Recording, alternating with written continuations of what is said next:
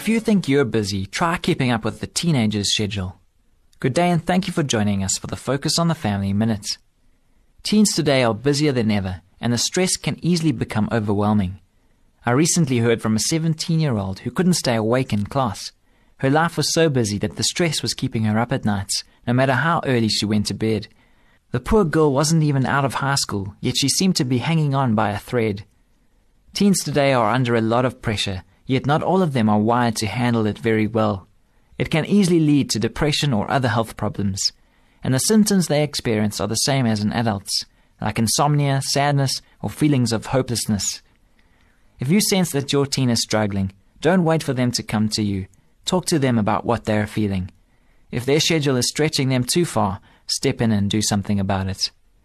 For more information on family issues, please call Focus on the Family in South Africa on 031 716 3300 or visit our website at safamily.co.za.